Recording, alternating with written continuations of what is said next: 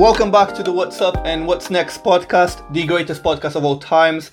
Today I am joined by an Aston University lecturer, more specifically an actual lecturer of mine this past year. He taught me data mining, a very interesting module. And I think today it was interesting to bring this person onto the show because he's got amazing knowledge, is an amazing lecturer, and I just think he'll be a great person for today's episode. So please welcome Felipe Campelo Franca to the show. Welcome, Felipe.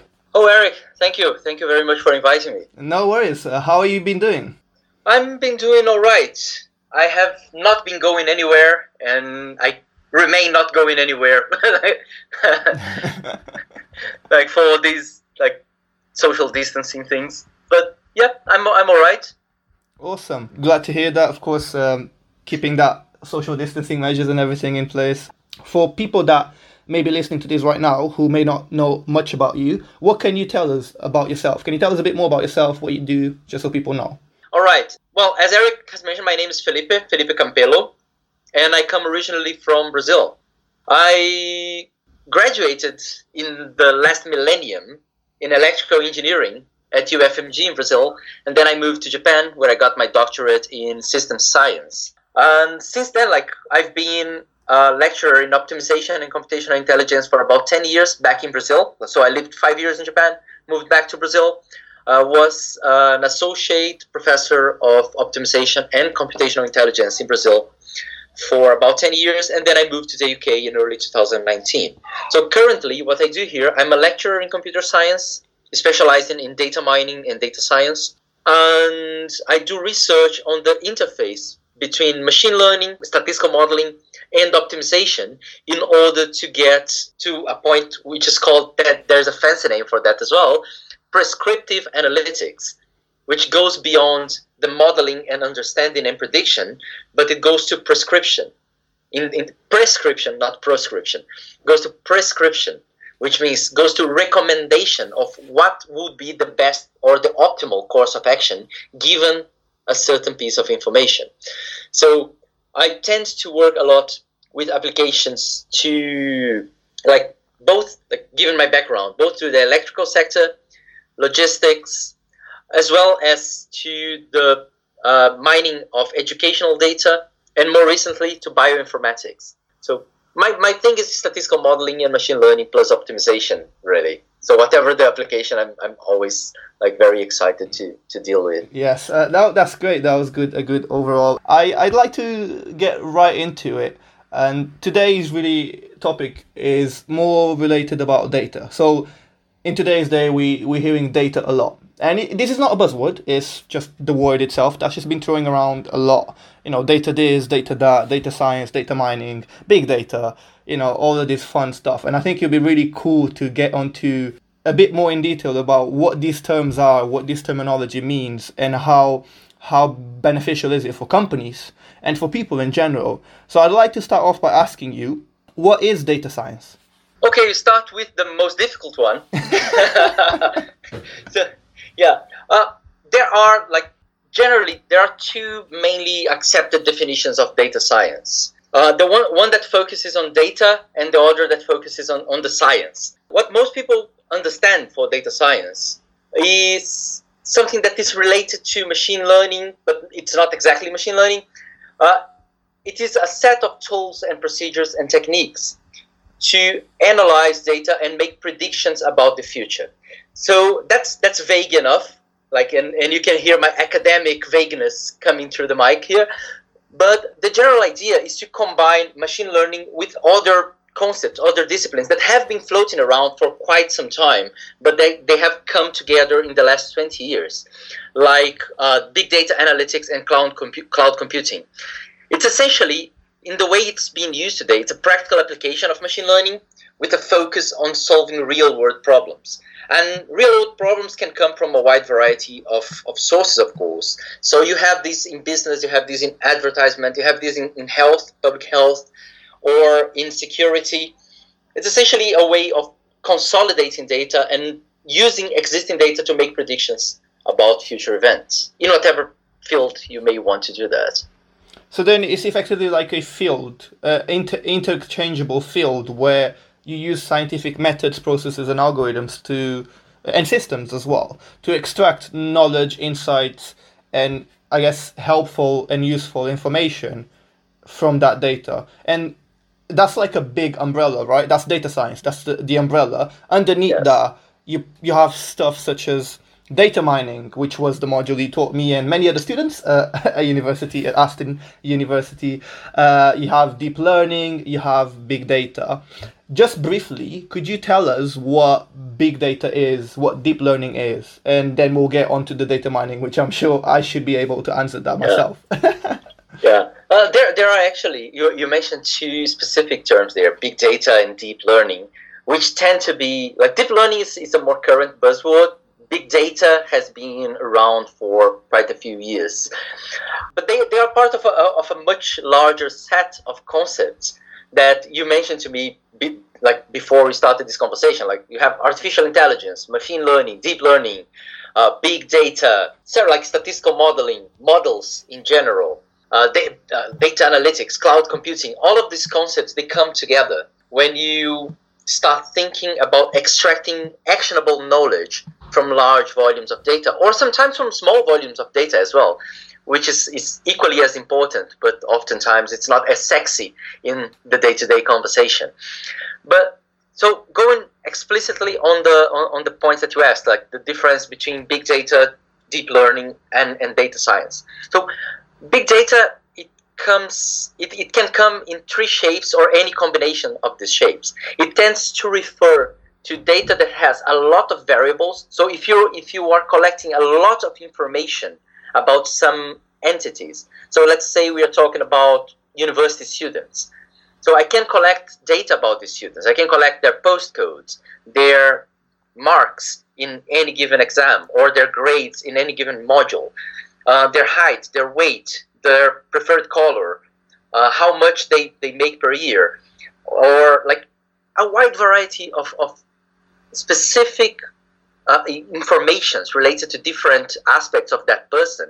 And I may want to use the aggregate of this information to try to make predictions about, okay, is this person going to struggle on a certain aspect of university? Does this person need some specialized support to better understand this or that concept? So you may have, in terms of big data that is, we call it horizontally big, so lots of variables.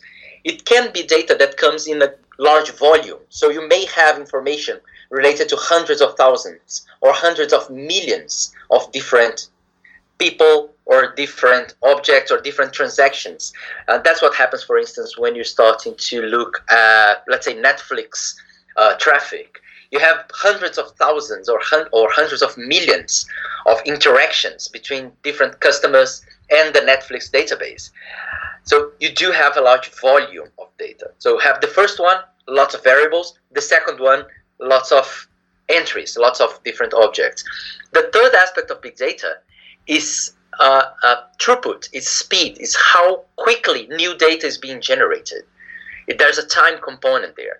So data may not be necessarily big in terms of lots of points or lots of variables, but it may come at lots of observations per second. That's quite common in web traffic. That's quite common when you're trying to analyze, for instance, denial of service attacks over the web. That's quite common when you have scientific experiments, which frankly started a lot of this big data discussion all the way back in the 80s, 70s, and 80s.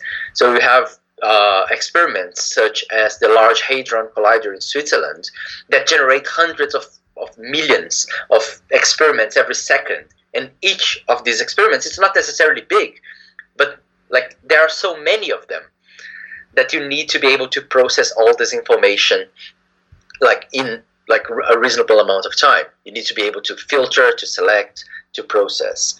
So big data can come like lots of entities, lots of variables, or very fast generating data. Deep learning is a completely separate concept here, and it refers to a certain technology for training a specific class of models known as neural networks. So you do have these models, and these models have been around since the 70s. and the concept, the idea, even though it didn't have this name at the time, the idea of being able to train these neural networks deeply, it has been around for a long time as well. But for many years, it was impossible simply because we didn't have enough computational power to do that. So there was a big dip in the interest on this kind of more sophisticated training in the 90s. Like the models were substituted by a different family of models called kernel methods. But then in the late 2000s, early 2010s, the interest started picking up again, and then you started having what we know today as deep learning, which are mostly neural networks with several distinct layers that learn kind of automatically how to model, understand, and extract knowledge from data. The most widely known application is image processing, and you're probably seeing it. It generates fantastic, like graphically fantastic figures, because you have this big neural network that is trying to understand a certain concept of faces or of cats, and you start seeing what it is learning layer after layer as you go deeper and deeper in these models. And at some point, it understands the concept of a face or of an eye, and you start seeing like the network itself understanding and composing by itself what an eye is, so that it can eventually detect it in new images. And then it starts detecting what is the relationship between an eye and a nose and a mouth, and what is the relative positions of these objects in an image. So it becomes like layer by layer, it learns different aspects of the data, different levels of abstractions of data. And probably like this is a whole different area. We could probably talk about deep learning for quite a long time. But then we would bore our audience there to death, I suppose. No, not at all. But it is interesting because there is several fields under and related to how to sort of grab data and make the most out of it, right? We just covered about, big data, which is effectively just a field that allows you to treat ways of analyzing and systematically extract information from large data sets. And when I mean large, I don't mean like your usual large, but I mean like large enough and complex enough to not be able to be dealt with the traditional data processing application software that we currently have, which is why we sort of come up with this big data. Deep learning obviously relates to neural networks, which is pretty cool. I'd recommend anyone to check that out. And now let's go into data mining. So I am not going to ask you the question because this module is the module you taught me. So if anything, you should be asking me the question to understand if I even understood or even paid attention to your lectures, which I definitely did. And I will tell you what data mining is from my perspective. You tell me if I'm wrong, but from what I remember, and I'm a bit short on memory, Felipe, so bear with me, but from what I remember, data mining is basically like the exploration and the analyzing or the analytics behind large quantities of data in order for one to be able to discover two things: meaningful patterns and meaningful rules. And this comes as a part of the KDD, which is short for knowledge discovery in databases. That was a good save for me. Knowledge discovery in databases, which is a very known process. And there's a lot to data mining, right? It's an intersection between machine learning and statistics, and it's really useful, right? Because with data mining, what you're doing is, like the name says, you mining data. So was that a good try of mine? That was a good attempt. What do you think? Well, I'm not sharing this podcast with Aston because they may decide to hire you to give the new students, give you my job so that you can teach data mining concepts to the new students. That was perfect, Eric. Data mining is essentially this, and it is a pity because we do have several different concepts that kind of overlap. They have a very strong intersection. Data mining, machine learning, data science, statistical modeling.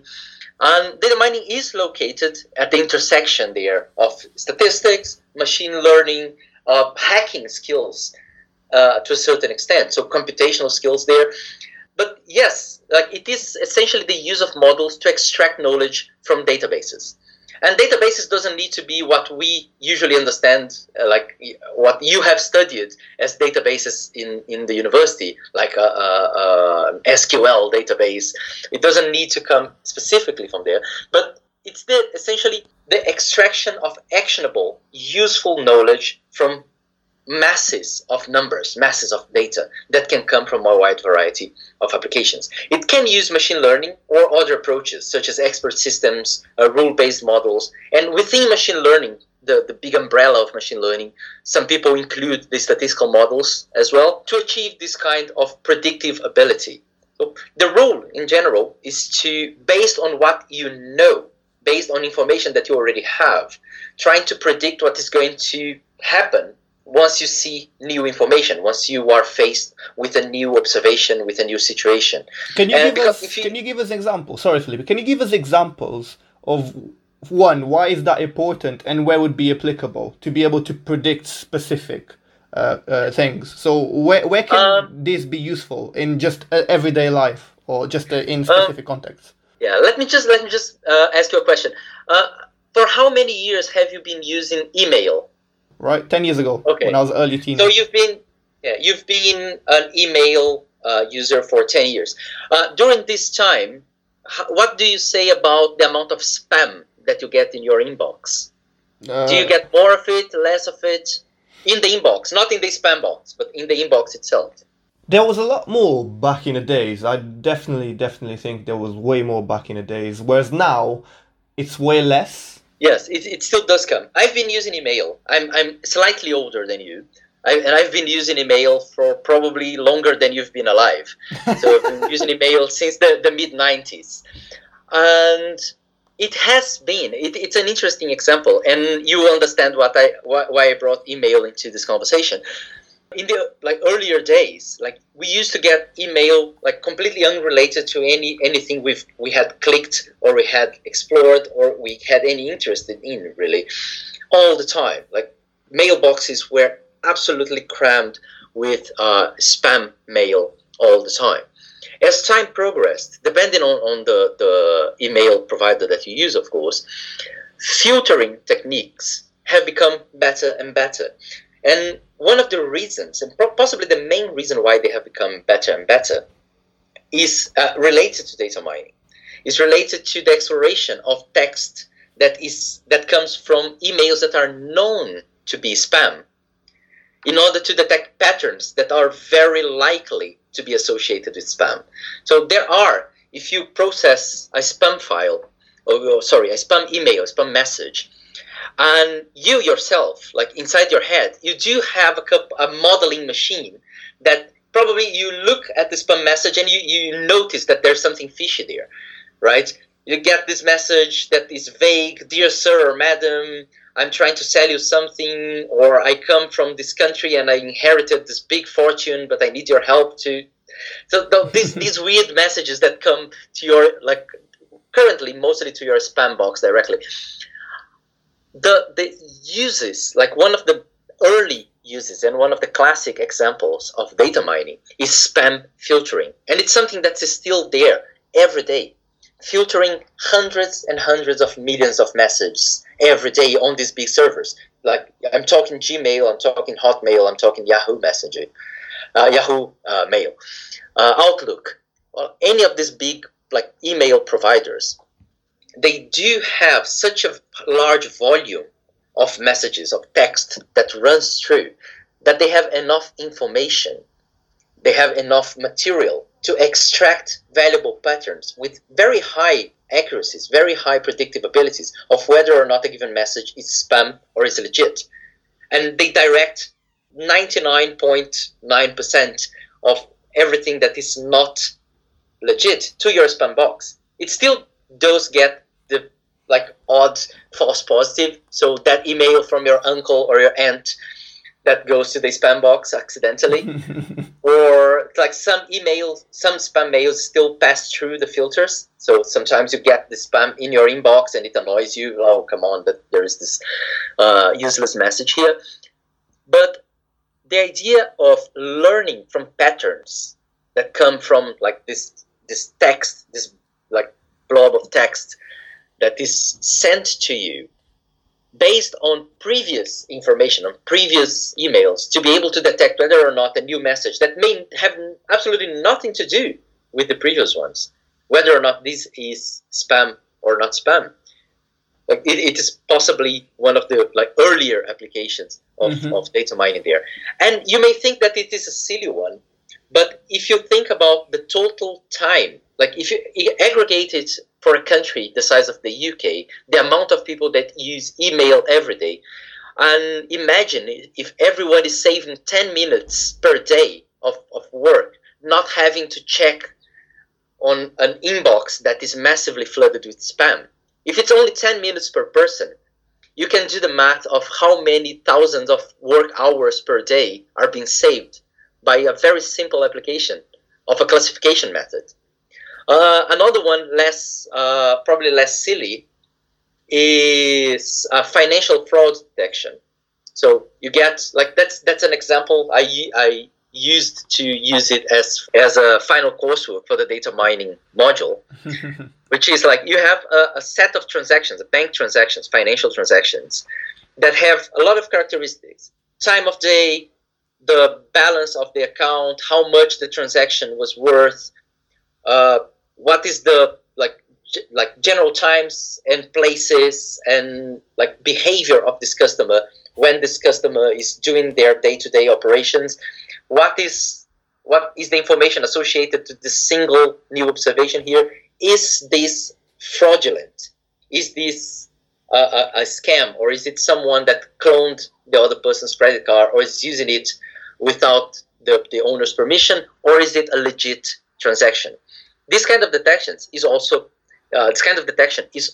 within the broad scope of data mining, learning from past information that you know to be legit or you know to be fraudulent, to detect patterns that may indicate and may protect the customer from being a victim of fraud. So it's pretty useful, right? There's a lot of applications where data mining and subsets and even parent subsets of it can prove to be useful. And now I'm just going to take a step back, because there's a few buzzwords that we've thrown around, but we haven't actually got into them. So we've talked about artificial intelligence, we talk about machine learning, yes. And there's also augmented reality and virtual reality.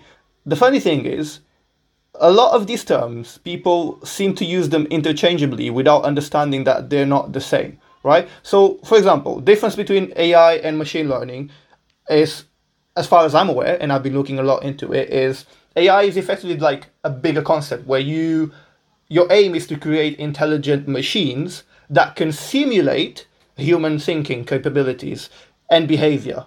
And that's AI, right? As a whole. Yeah. But machine learning is not the same as AI. A machine learning is a subset of AI. It's an application of AI, first of all.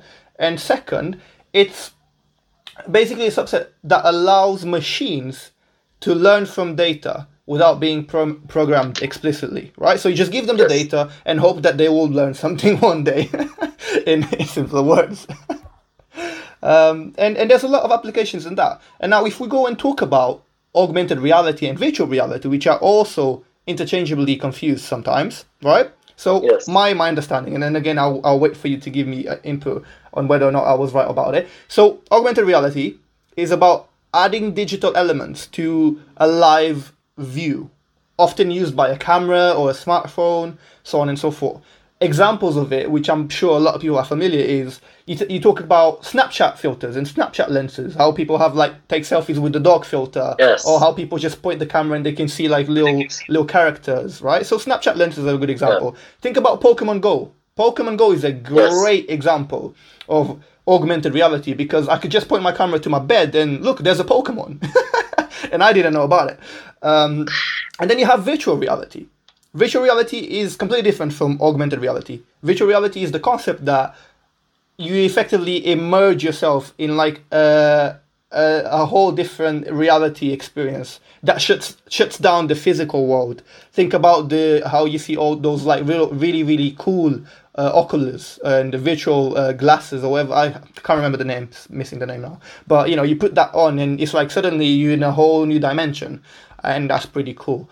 So there's so many different subs, and these are big buzzwords that are now coming to life and that have an important role in our everyday sort of data learning and grabbing important and insightful information from data. So they play a big part in a lot of this. They also play a big part in other applications. Now that we got that out of the way, I was looking really forward for you to tell me why is it important for companies to be data driven, right? There's this term that we say a lot now, that is data driven. What does it mean to be data driven, right? Why is it important to be data driven as a company or as a business? And what is data driven? What does that mean?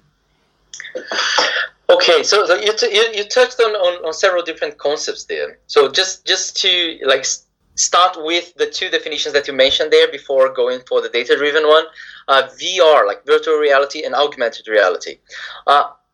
These terms, even though like they often come together on the same paragraph with AI or machine learning, they're not necessarily like talking about the same things. They are applications, and as any application, they may use AI, for instance, to be able to overlay, in case of augmented reality, to overlay the little characters in your environment, understanding what the environment is, understanding what, okay, this is a surface, this is a horizontal surface, and I should not place the Pokemon floating in the middle of the air. I should place the Pokemon on the floor or on top of a surface so that it looks slightly more realistic.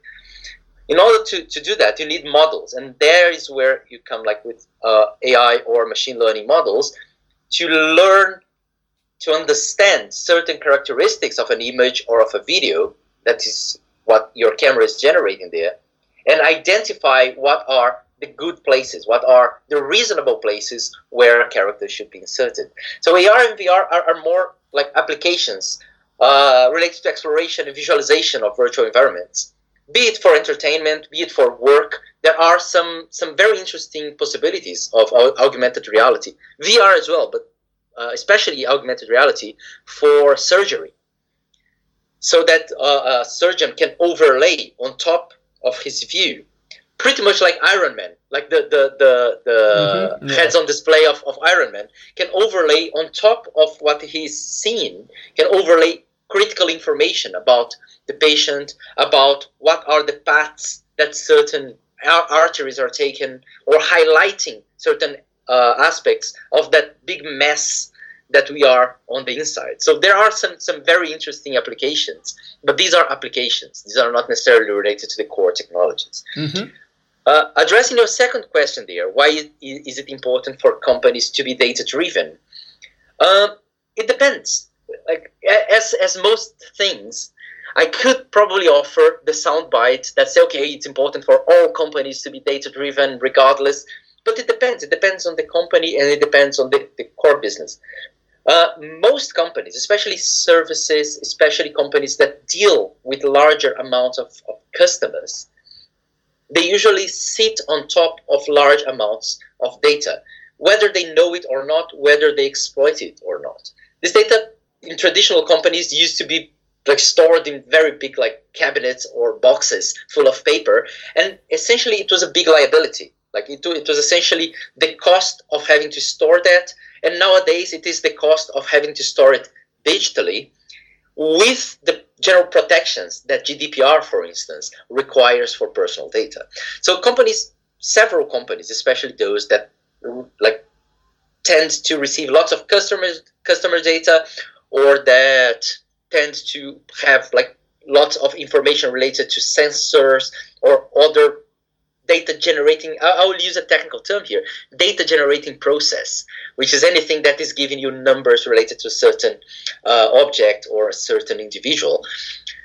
They are essentially, if they do not make use of this data, they have this cost of opportunity of being able to extract slightly more valuable information that may help them, for instance, better tailor their advertisement campaigns, or their product placement, or their customer lead generation, or whatever it is that they may improve their specific metrics of success, be it like profit, be it number of customers, number of subscriptions for service, whatever it is.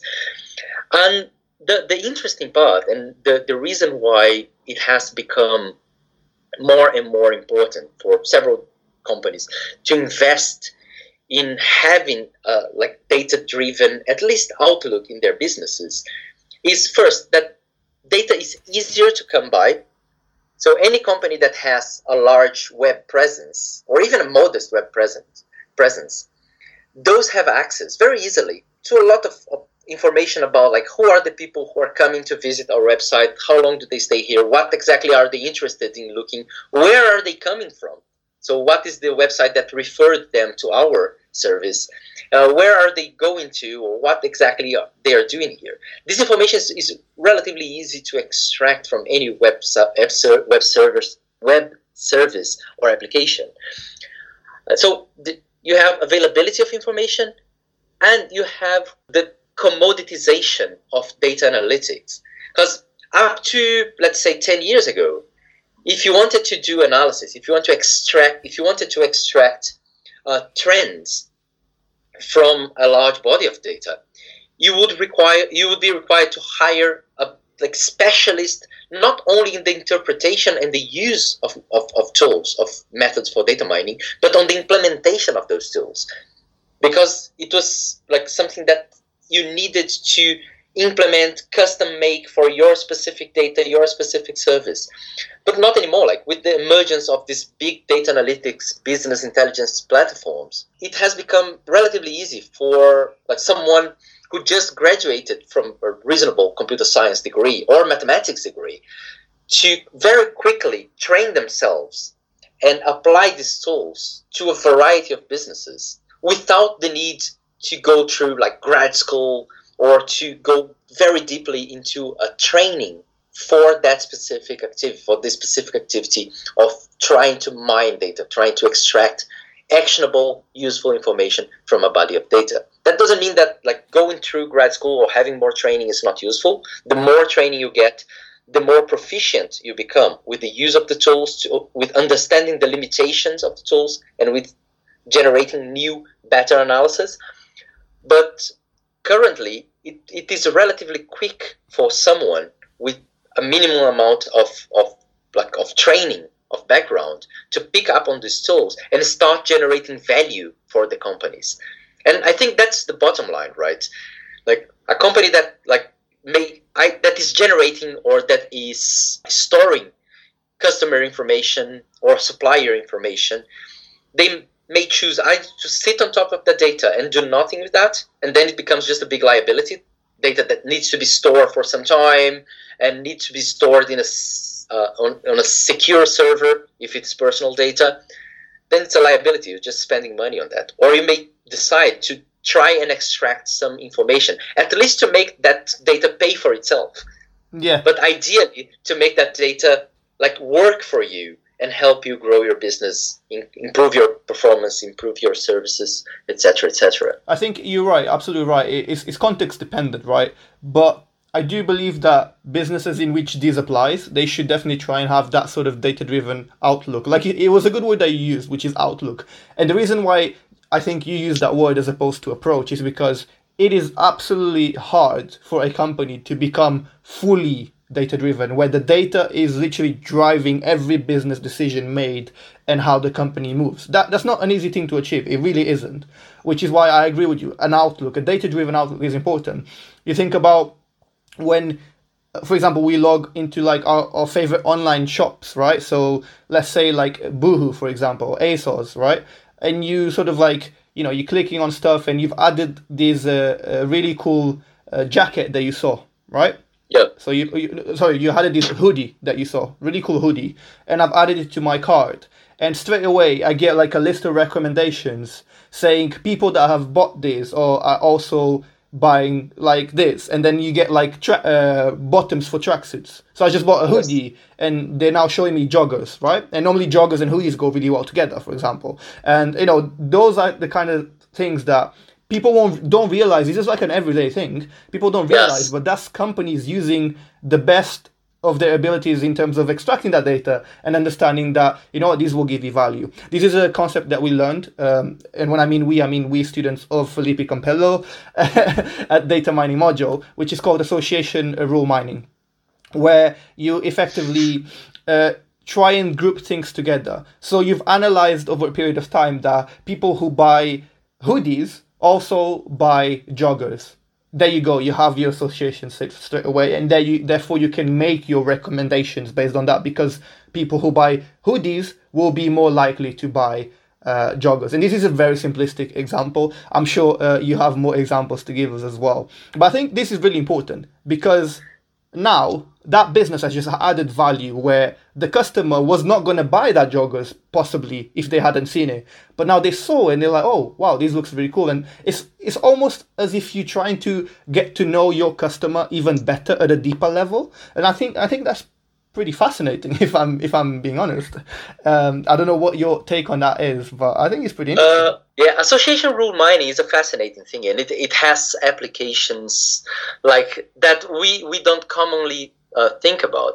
Like the most usual one, and the one that is, like, if you take a look at data mining textbooks, it's going to be the example in 10 out of 10 textbooks, is market basket analysis, which is exactly what you described. So, like, what items go together, what products go together, and how much does one product predict of a customer's interest in another. Because these things, it's interesting because they don't necessarily run both ways. So let's say people who buy rum, like Cuba, this Cuban liquor, rum. Lots of people who buy rum also buy Coke, because they want to make Cuba Libre, which is a fantastic drink that takes rum and Coke. But very few people who buy Coke also buy rum. So, like, you have, like, the prediction doesn't run both ways. Yeah, it's not a two-way street. And the recommendation cannot run both ways, because people who buy Coke may be minors, maybe people who you are not even allowed to advertise alcohol for. So you have, like, soda, any kind of soda, doesn't need to be Coke, of course, but there are different directions that are more productive for you to learn about and for your system to understand and try to generate better recommendations than others. Like, this happens, of course, in online shops all the time. If you go online grocery shopping or online clothing or books or software or, like, computer hardware or anything that you may want to buy, any shop is going to have a recommender system based both in the associations that shop or that database has seen in the past, and in something that we haven't mentioned so far, but it is a quite interesting topic within data mining applied to this sort of like optimizing the size of the basket that your customer is going to have at the end of their shopping session, which is designed experiments, which go under the fancy name of A/B testing on this kind of applications. So on top of market basket analysis, on top of association rule mining, you do have these small tests that, like, two people that go to a certain page and click on the same product, they may receive slightly different recommendations. And the system is learning. So, like, of course, if you do it for any two people, individuals, you don't learn a lot about it. If you do it to thousands of people, you may understand that, okay, showing this particular product together with that one tends to lead to a slightly better outcome in terms of that person actually buying the new product, or showing this picture of the product rather than the other one, or the product with this lighting, or the product with this color. So this is something that is happening all the time. It's all the time in apps, in web services, in web stores, all the time. If you take a look, like a good example used to be, I haven't used Facebook in about 5 years now, but yes, I'll tell you that story one day. But I haven't used Facebook for some time. But it used to be the case that like Facebook's interface would be different. Like even like you would check it with a friend, a close friend, who just got into the application under standard configurations, didn't change anything. And the presentation would be slightly different. The font would be slightly different. The color, the placement of items would be slightly different. And why is that? It's because Facebook has such a large user base. And that the same goes for Twitter, the same goes for TikTok or YouTube. They have such a large base of users that they can experiment with several different small changes in their configuration and check what works better for whom. That's amazing. That's amazing, right? And with that, they can custom tailor to certain demographics what exactly is going to keep those people clicking there or using their platform and exposed to the ads that's their business model. They sell ads. They don't sell subscriptions, but they sell they sell your time to whoever is buying ads in their platform. So they want to keep people looking, keep people consuming that information, that feed, and clicking on ads if possible. Yeah, that reminds me of a good thing you said, right? That you reminded me of something as well, which is, I don't know if you've seen these memes about, oh, your phone listens to you. Right? Oh, yeah. Right? We make jokes about this all the time, and it's really true, right? Because I literally may have just, now jumped on my phone and I was Googling, I don't know, I'm Googling like new phones because I'm probably have a slight interest in maybe buying a new phone. And then next thing you know, every application I use that has ads is showing me phones. It's phones everywhere. And for some people, I think some people found it very they were, they were really skeptical about it in the beginning because it was like, oh wow, my phone can listen to me. This is weird, right? For other people, it might be the case where I'm glad my phone's listening to me. And by the way, when I say listen, by the way, I don't mean literally. Yeah, lots of quotes there. But yes. Yeah, I don't mean this literally, by the way. But, for some people it's interesting because, it helps me find the phone that I want to find because it's targeting the user, which is me. Another really funny story, and I'll make sure this is the last for today because we are being mindful of time, is a couple of years ago, right? This happened in America. So there's a teenage girl, she got an email from a retailer selling pregnancy clothing or stuff like that. And obviously, like, the father found out that, such company was advertising this kind of stuff to like an underage girl, and he got really angry. So what did he do? He went to that store and he literally threw a massive scandal and was so pissed off at them for, why are you emailing pregnancy things to an underage girl? That's unethical, blah, blah, blah. All of this, right? And that was it. Obviously, the store at the time didn't know what to do, so they just apologized, right? A few days later, that company gets a call. And it's the father of that girl apologizing. And now, why is the father apologizing? Because it turns out that girl was actually pregnant. And she had been searching for pregnancy stuff, which is why, she got those advertisements targeted to her. And you just hear the father apologizing because even the father didn't know. So it's crazy how like there's some things that are just amazing, and data is extremely important. And you are an extremely great lecturer as well. So it's been a pleasure having you as a lecturer. I learned a lot from you. Hopefully from this podcast episode, you may have noticed that I actually paid attention to your lectures. Yeah, you have. I'm impressed. So, what's up and what's next for you? For me? Yep. Besides becoming a podcast celebrity, let's see. So what's next for me? There are a couple of angles to this question that I find it really interesting. So, like, personally, what's next for me is to try and, like, raise a couple of girls in this, like, crazy world that we live on. Raise them to be aware of all the possibilities that technology and society in general bring to their generation, your generation and their generation that's coming after that.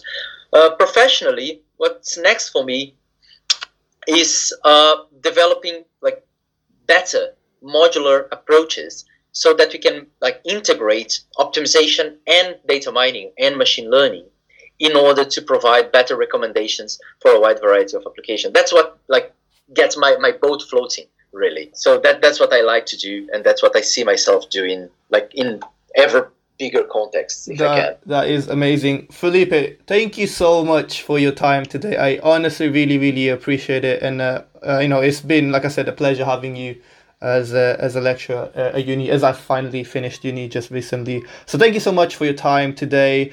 And if you guys have enjoyed today's episode, then please make sure to listen to our next podcast to find out what's up and what's next.